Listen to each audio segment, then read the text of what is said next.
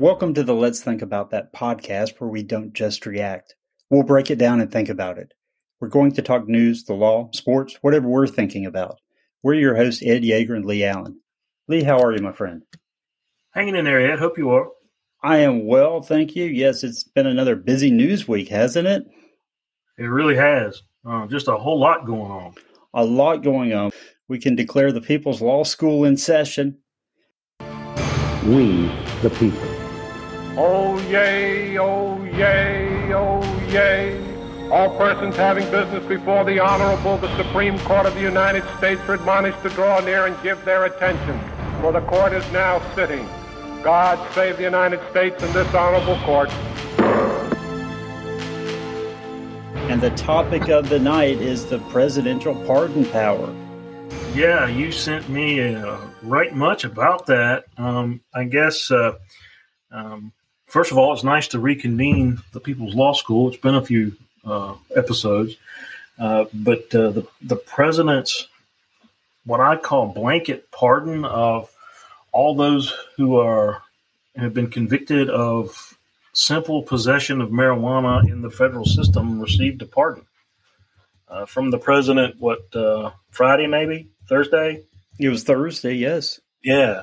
And your thoughts? Well, let's just go back a moment because that power actually comes from the U.S. Constitution. It's not something that Biden invented on his own. Article 2, Section 2, Clause 1 says the president shall have the power to grant reprieves and pardons for offenses against the United States, except in cases of impeachment. And it's almost a monarchical power.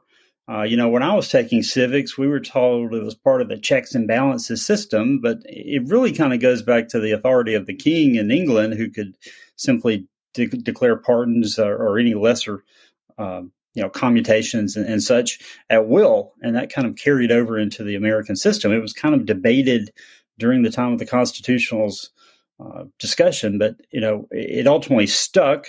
It's kind of used infrequently because there are always political consequences of it.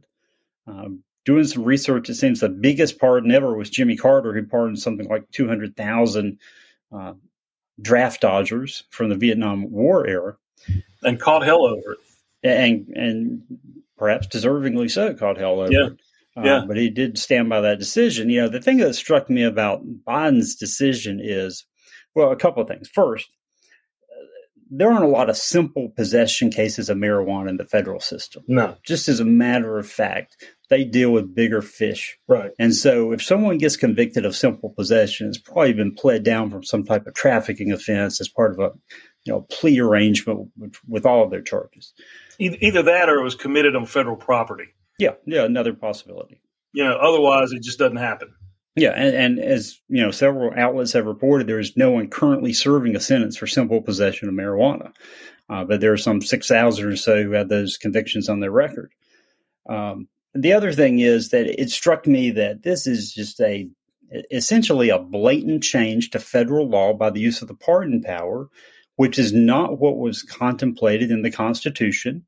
It's not what we learned about a bill on Capitol Hill making its way through. Biden has essentially changed the federal law on marijuana possession. By fiat. And, say what you want. Maybe some people support that, others don't. But the fact is, Congress didn't weigh in on this. Well, in fact, Congress did. And they made it a crime. They made it a crime years ago, and it's still on the books, yes. And so if he wants to change it, that's fine. That's his business. But he needs to use the power of the presidency to speak to the American people and or the Congress and get them to change the law rather than issue this pardon of thousands of people because he thinks that, he said during the campaign that he was going to change things with regard to simple possession of marijuana, and now just before the midterms, he's done so. It was another blatantly political act. And, I thought that, if you're the guy sleeping on your parents' sofa because you can still stay on their insurance till you're 26 and you can't find a job with your underwater basket weaving degree and don't know how you're going to pay off your student loans from college, and you also have a marijuana possession charge. This must be the president for you, because he's hitting on all cylinders with your political interest.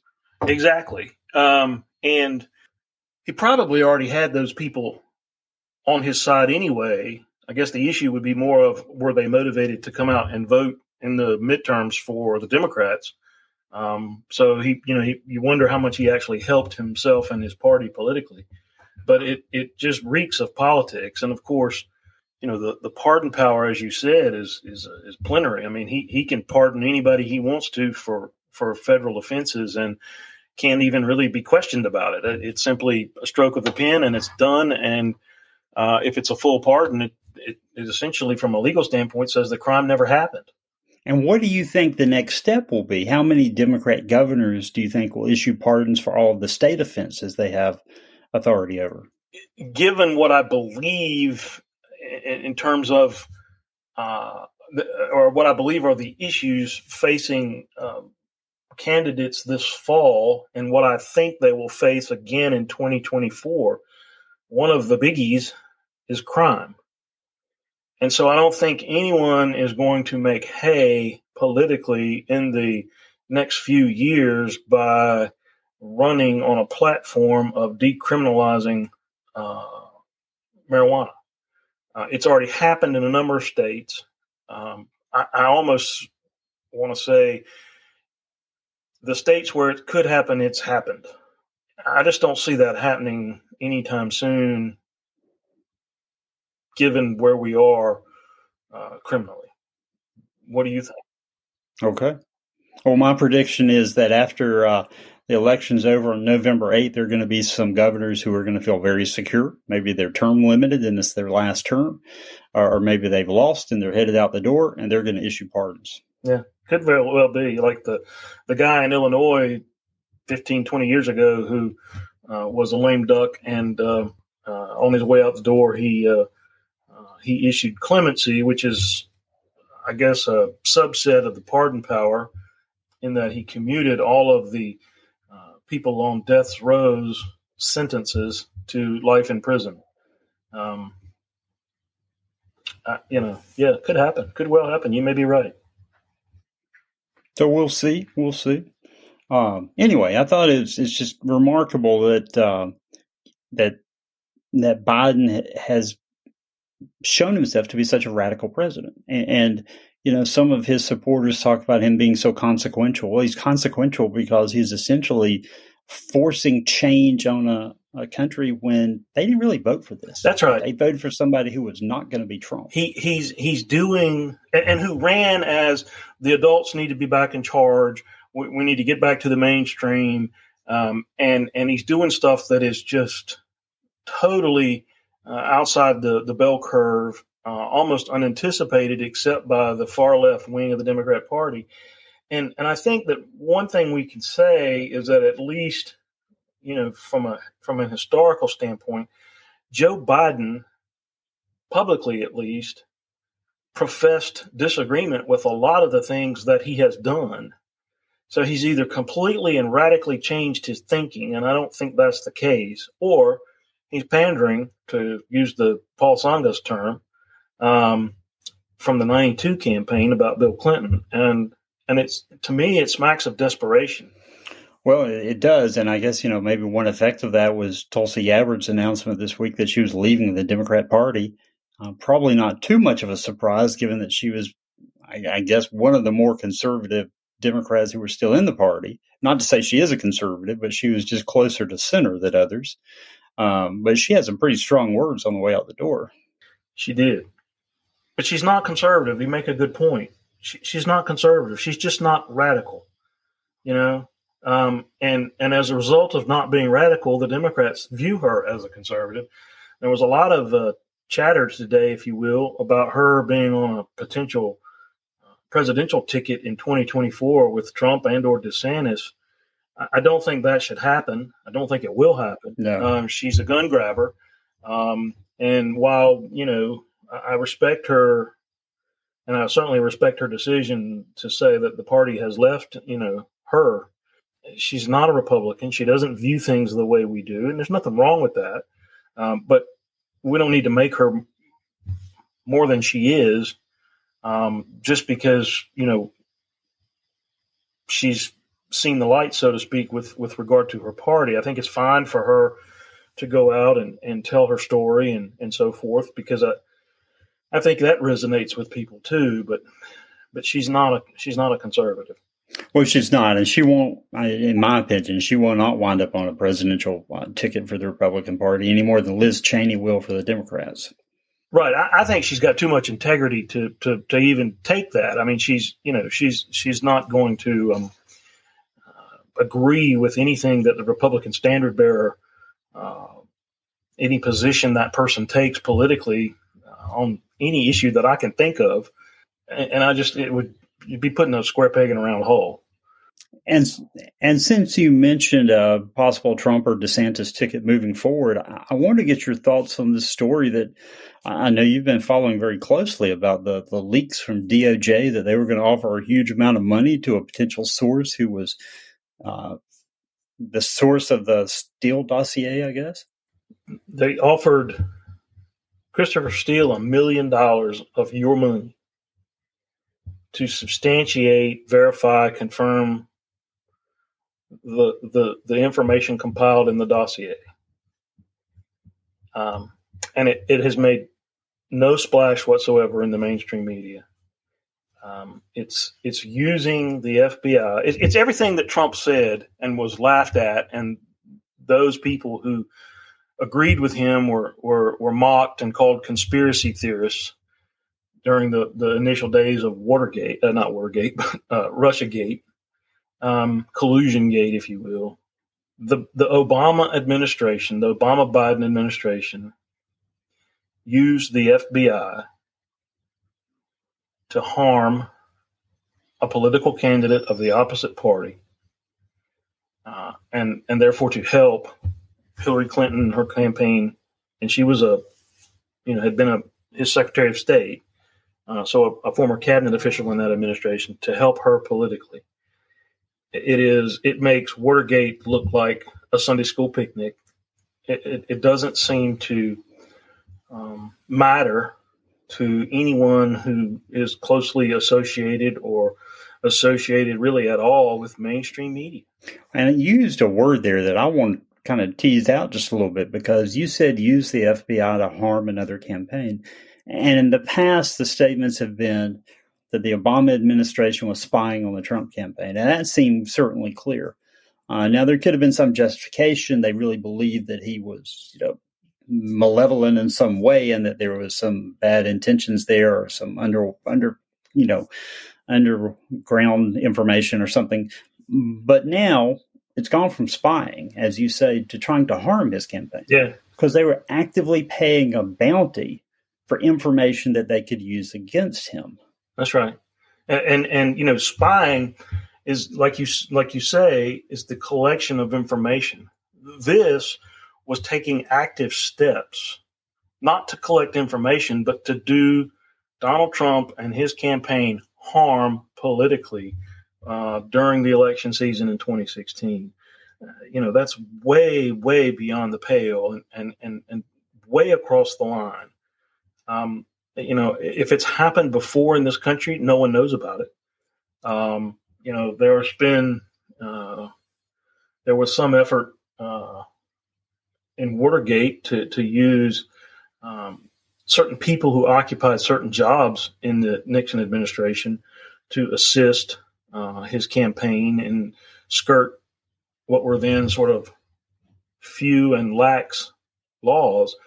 But it wasn't an organized effort, and it didn't use law enforcement or and the CIA refused to participate in Watergate. They were given the opportunity to shut it down early by telling the FBI this was a CIA operation, leave it alone.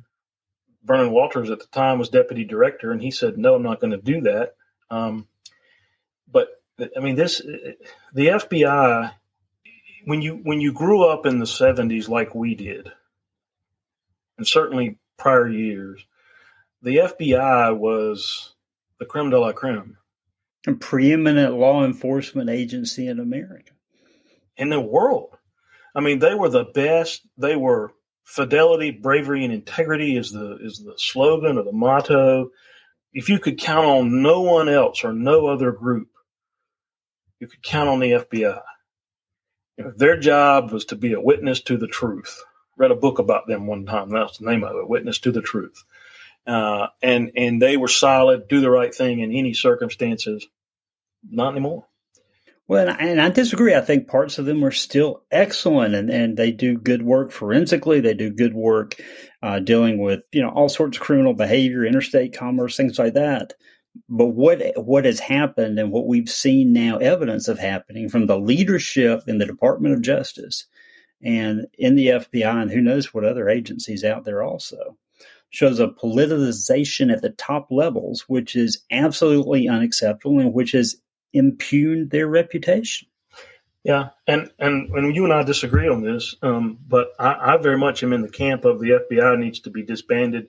We need to come up with a new agency with a new name, a clean house, start over again with new leadership. And if some of the field agents are worthy, and they may well be, then they can transition. But otherwise, the FBI, as we've known it, needs to be shut down. And the bad thing is that Obama's DOJ was very political, and now Biden has, with Merrick Garland, they've taken the same tack now. Yeah, and it's not just political; it's been weaponized because they've entered the fray on behalf of the Democrat Party. My opinion, but I don't think you can say that about the Trump DOJ. And in fact, many Democrats were talking about William Barr, who was speaking truth to Trump about the whole election 2020 issue. They were not political. There's no evidence that they were going after their political opponents. And to give the devil his due, I don't think it happened during the Clinton administration. I guess if you really wanted to look for some way to attack the FBI as an institution, you go back to the Johnson, Kennedy, Eisenhower, Truman years when, they might have been used to collect information on folks that were not, at least with the benefit of hindsight, committing criminal conduct. I think particularly as it relates to Lyndon Johnson and his use of the FBI to wiretap Martin Luther King. But at the time, there was a communism threat, and there was some evidence out there that folks were worried that he might have been a communist, and I guess that was the cover that they used. So there's that, but that's not party politics. It may be political differences, but it's not party politics at the time of an election. And of course, they've been rightly excoriated since then that's come out, that they were spying on Martin Luther King. To me, the inflection point was when Eric Holder, who was Obama's AG, said that he referred to him as Obama's wingman. And no, the Attorney General of the United States should not be the president's wingman.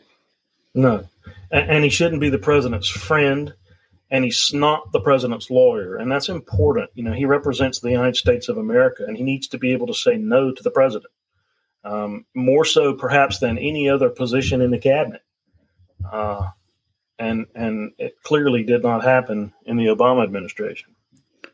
And speaking of cabinet members, there's a story that came out today about, I guess a year ago, there were these photos of Border Patrol agents on horseback at the border, and they were using what they call split reins or long reins to control their horses. Secretary of DHS and the president just came out and trashed them as they were whipping migrants, and it was horrible. Well, the story came out today through a FOIA request is that Mayorkas had received an email at least a couple hours before he spoke, and he was told that wasn't true. Yeah, and he was told that through this email that quotes the photographer himself as saying these pictures are being used to show something that didn't happen. And, you'll remember that Biden came out and said, I promise you they'll pay.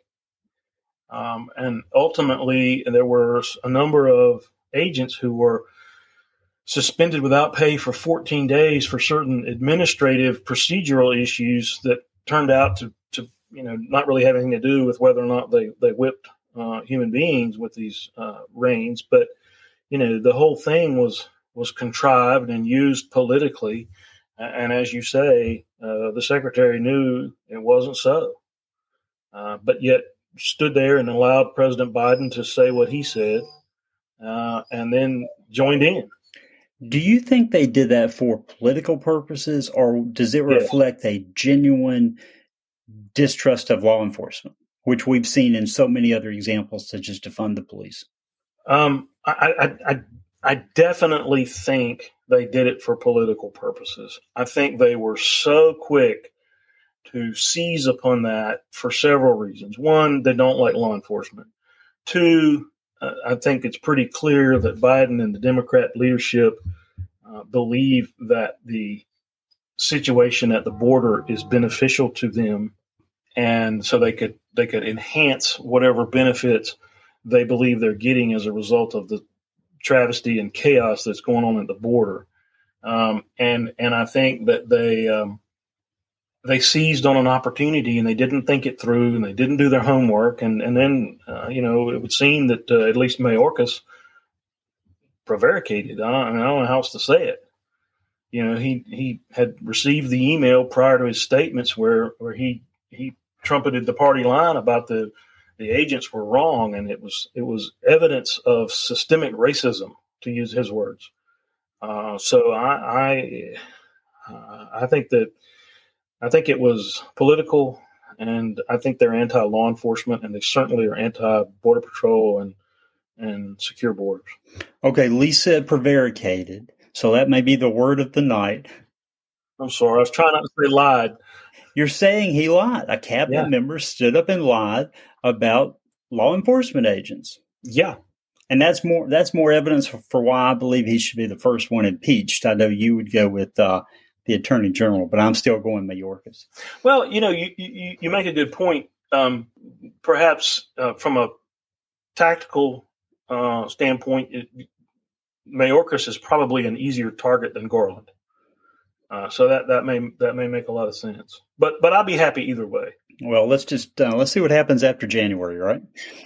But speaking of impeachment, I want to get your thoughts on this. I'm going to throw you a curve because I don't think we talked about this.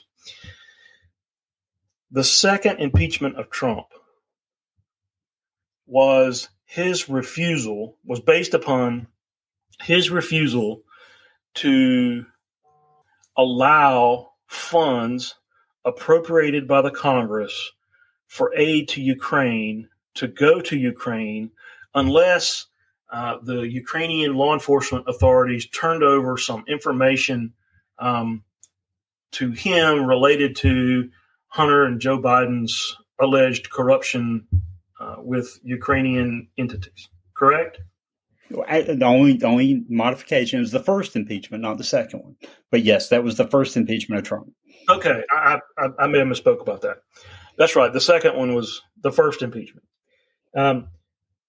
So today, or in the last 48 hours, Joe Biden has threatened the Saudis with not allowing aid, funds, if you will, appropriated by the Congress for the purposes of assisting the Saudis in a number of respects to be delivered to the kingdom unless they delayed their imposition of this further decrease in oil production until after the midterm elections. Now help me understand the differences in the two acts. Okay, listen closely, Lee, and I'm going to explain this. Okay. It's the same freaking thing. It's the same freaking thing. Yes, it is. And nothing from the mainstream media about how, hey, Trump got impeached for this. Nothing. And also I have, I think I have some sound, and if so, I'll insert it here. And it goes back to when Biden went to Saudi Arabia and his press conference afterwards, and he talked about stabilizing oil prices. Pretty clear. And I'll put that in here. This is what he said. We had a good discussion on ensuring global energy security and adequate oil supplies to support global economic growth. And that will begin shortly. I'm doing all I can to increase the supply for the United States of America, which I expect to happen. The Saudis share that urgency, and based on our discussions today, I expect we'll see further steps in the coming weeks. Well, then he gives an interview this week where he says, no, it wasn't about oil prices at all. By the way, let's get straight why I went. I didn't go to one about oil. I went about making sure that we made sure that we weren't going to walk away from the Middle East. And in that same interview, he says Putin's not going to use a tactical nuclear weapon. But not too long ago, he told us we were on the verge of Armageddon. Well, actually, let me correct you, because he didn't tell us that. He told a bunch of rich Democrats who were at a fundraiser, and he was trying to solicit funds from them, and somebody secretly recorded it. Well, okay. But now he's told us. He's yet to really talk to the American people about this whole situation in Ukraine. I stand corrected. Good point. So is he... I mean, is that just crazy old Joe who lies and makes up stuff as he goes? Or what? I think that's a wily old Joe who knows that he can say what he needs to for the moment, and most of the media is going to ignore it. I think you're right. And it only matters in the short term, because he'll change his story as he needs as we get past the short term. And no one will check him on it. No. Except for us, and we'll do everything we can to. Because it's the same freaking thing. Maybe we need to change the name of the show to that. That'll be the title for tonight's episode. It's the same freaking thing. I like that. Maybe we can get T-shirts printed up and sell them. We'll have merchandise. We'll put the merchandise shop up soon. Yeah. Well, what's on your radar for next week? Well, Armageddon to talk about that. That seems a reasonable thing to be worried about. Yeah, we've been worried about that. I have for some time. Before you go on, let me just say, it is interesting because I think that people from different generations may view this differently, and tell me what you think. But, we were kind of in that time growing up where the nuclear scientists had the clock with so many minutes till midnight. And everything happened we were in a Cold War between the U.S. and the Soviet Union. And then everyone said Reagan was going to drive us to war. And of course, he led to the dissolution of the Soviet Union. But, there was a point in life where if you woke up and there hadn't been a nuclear attack, you felt like, well, everything else is pretty manageable. There are more people that didn't grow up that way that did. I say unfortunately, in the sense that I don't think they have the same appreciation for what it means or what it should mean when a president says that we're close to Armageddon. Whether it's true or not, when the president says it, it's pucker time. I just think that a lot of people just don't understand. And, I'm reminded of Fred Thompson's lines in The Hunt for Red October, when Jack Ryan goes out to the carrier to try to get them to take him to do something with regard to the Red October. They're going to take him out and drop him in the ocean where he can get to the... Well, before they decided to do that, they're watching CNN again, talking about this conflagration that seems to be growing or potentially growing, and a jet crashes on the deck, and they all run out of the captain's cabin and up the catwalk, and they view the jet burning on the carrier deck. And Thompson says, it's going to get out of control. It's going to get out of control, or something like that. And that's the concern, that if Putin uses a nuclear weapon, even if it's a tactical nuke, or I think the proper term now is low yield radiation bomb, but what do others do in response? And then what does Putin do in response to that? And very quickly, the fear is that you have ICBMs going back and forth, and Armageddon. Although I don't think Armageddon is quite the way most people tend to think of a final battle in the Middle East, but more so just vaporize a good chunk of the world. That's the concern, and I'm just not sure that, as you say, people younger than we understand that, at least to the same degree that those of us who are older do. Yeah, very good point. But so that's a concern. I think inflation is going to, in the economy, it's getting colder. The Germans and the Brits are very worried about, trying to keep folks warm this winter. There are fights, literal fights in France because they're running out of gasoline at service stations. Petrol, they may call it. I don't know. So I worry about that. And then there's going to be a strike by some railway unions or union that's imminent. It was really, we were at the precipice earlier in the week. The Democrats in Congress and the Biden administration prevailed upon the union to push back the strike date till after the midterms. I got my eye on that. And then I've got my eye on the Pennsylvania Senate race. You saw, I'm sure, as did our listeners, the NBC News interview with John Fetterman, where it came out that he has to use a computer transcription program, even when someone's face to face asking him questions, to make sure that he understands it, because he has auditory processing issues as a result of his stroke. And it's quite sad that a human being is suffering from that. But does he need to be in the Senate? Does he need to be running for the Senate?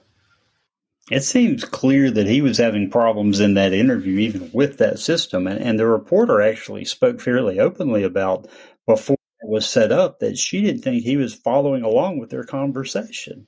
Even the easy questions before they got, like you said, before they got going, just the shoot the breeze kind of questions, she didn't think he was following along. And one of the questions she asked him, or someone asked him, I think it was the same interview, was, did he think that Joe Biden should run for re-election? And he said, and this was, I think, the first piece that made it out, was he thought that was a question for Joe Ben. Joe Ben, that's right.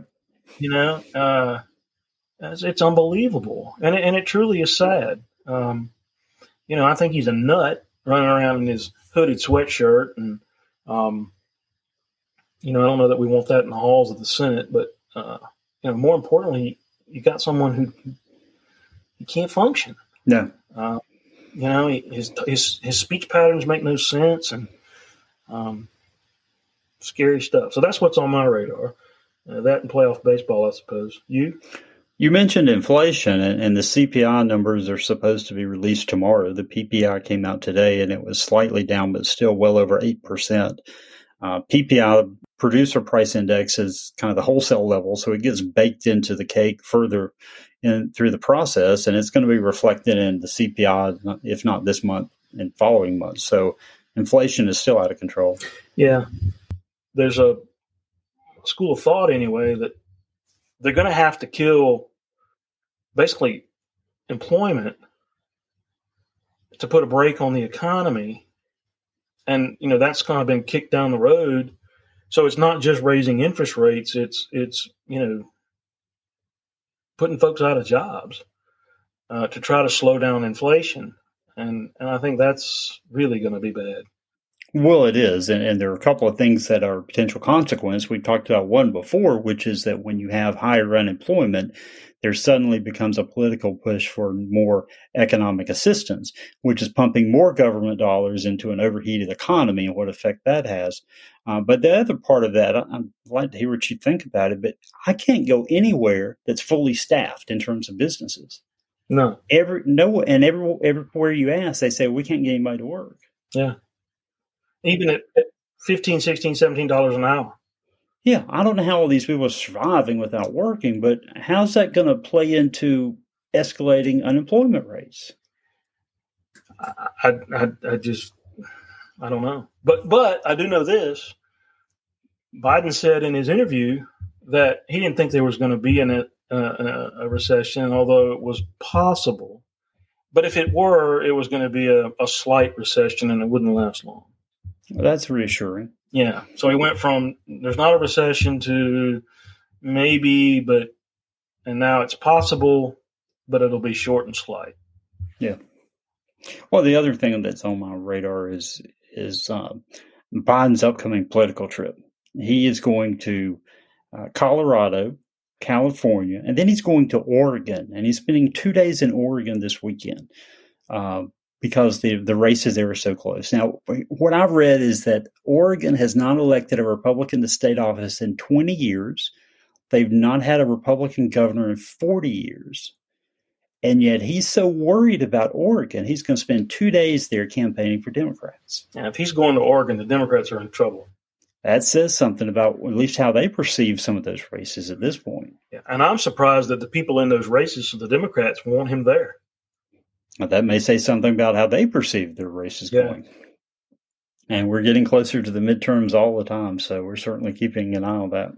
I meant to say this earlier when you were talking about Tulsi Gabbard, but she had more pledged delegates in the 2020 Democrat National Convention than Kamala did. Good point. She had 2. Kamala had 0. All right. Well, you got anything else this week? No, I don't think so. Well, very good. I feel like I'm missing something, but I can't think of what it would be. We'll get it next week. Okay. Well, thanks for tuning in for another episode of the Let's Think About That podcast. You can email us at comments@letsthinkpodcast.com. If you've enjoyed this show, please click subscribe with your podcast provider so new episodes are automatically uploaded. Leave us a review and tell your friends.